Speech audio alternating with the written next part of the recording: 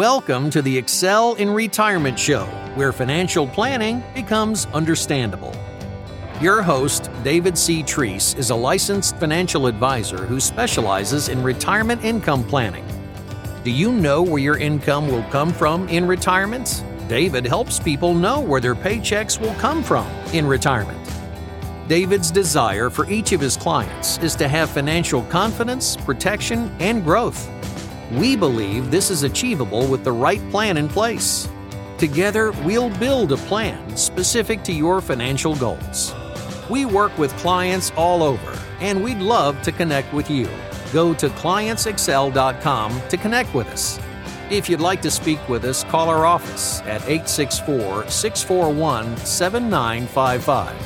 Thanks for listening. Now to the show. Welcome back to show number 36 of the Excel in Retirement Show. Thanks for being here and listening. The stock market was front and center in the news and on our social media feeds over the last week. Maybe you were confused by what's going on with GameStop, like some people who called me to ask for an explanation. I'll break it down here in simple terms.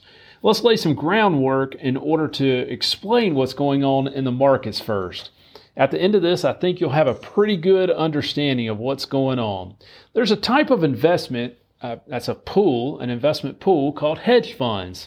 A money manager attempts to earn returns that are greater than the overall stock market or returns that are not correlated with the overall stock market.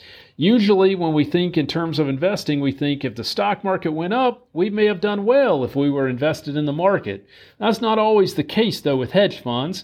Their returns don't always correlate with what's going on in the stock market or the economy. High net worth individuals whose life probably wouldn't be too impacted if they saw a big downward swing in the money that they put into a hedge fund invest in hedge funds.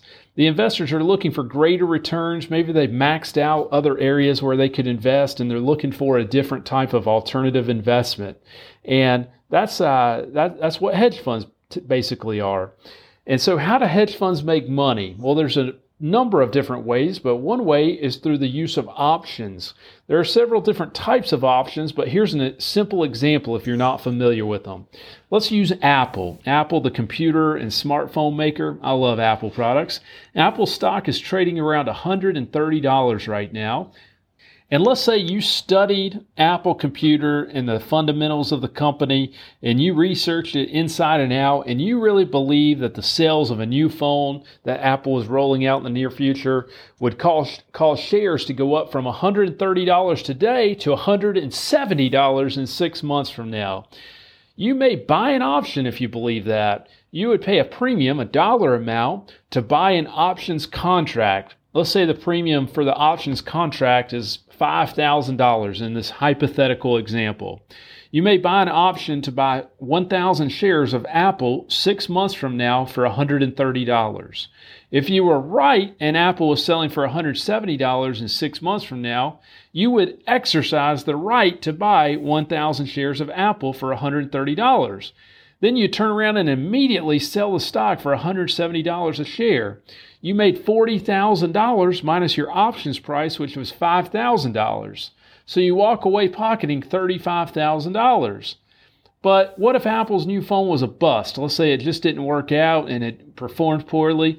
Let's say it did not meet consumer expectations and it just didn't sell too well. Well, the stock price may drop to $120, down $10 from what it currently is.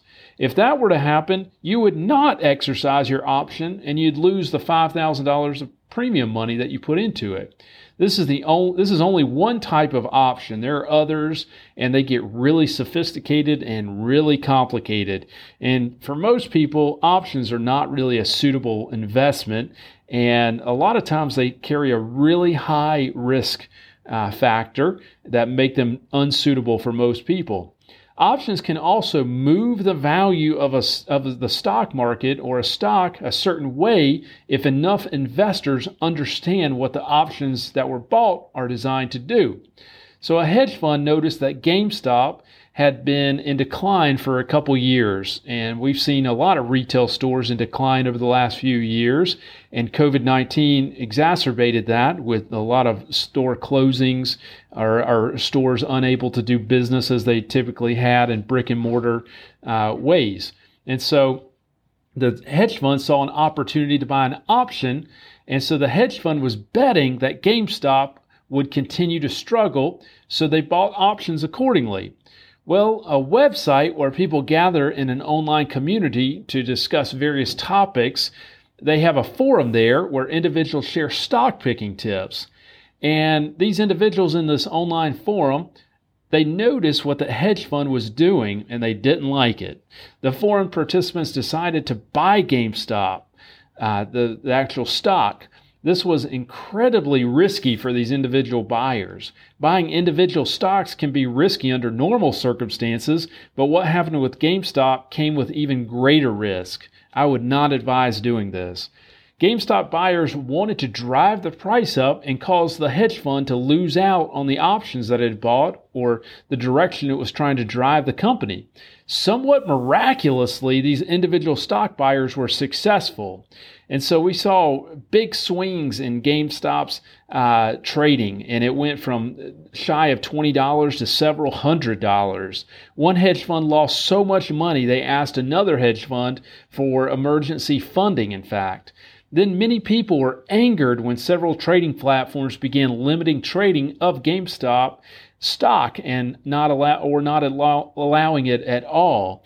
And of course, Congress began issuing statements on the issue. The political elite called for more regulations and even more taxes to remedy the situation. How funny is that? We have a problem and the remedy is tax it.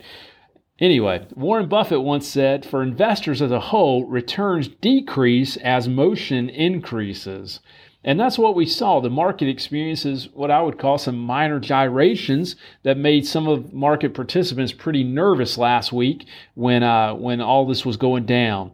Another billionaire, Mark Cuban, who made a lot of money in the dot-com era, he also owns the Dallas Mavericks NBA basketball team. He was interviewed on CNBC last week and stated he is very concerned with the potential for deflation in appreciated stocks.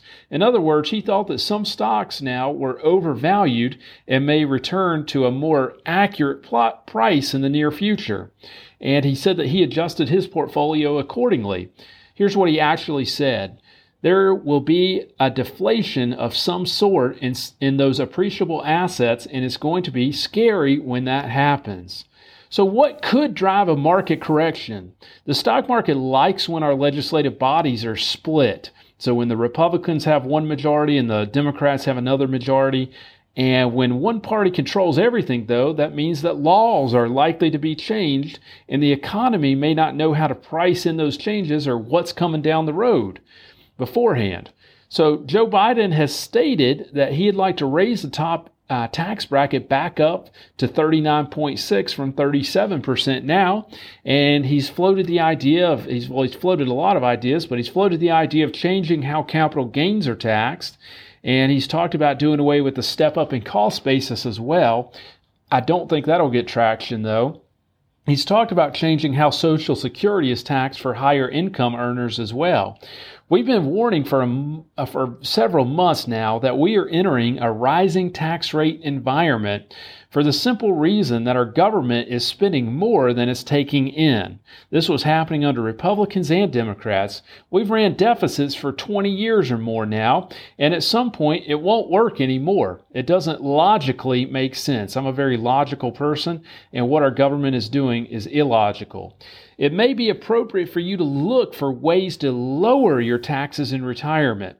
Many retirees have used tax-deferred accounts to save for retirement, and these strategies may be there may be strategies that could be implemented to lessen the impact of taxation on those accounts in the future. It's worth taking a look at. If you have questions or would like to explore if those strategies are viable for your particular situation, please use excelinretirement.com. That will bring up my calendar and you can schedule a 15-minute call with me there. Or if you have questions about anything I've covered, feel free to reach out to us at 864-641-7955. We'll see you next week. Investment advisory services offered only by duly registered individuals through AE Wealth Management, LLC. AE Wealth Management and Clients Excel are not affiliated companies. Investing involves risk, including potential loss of principal.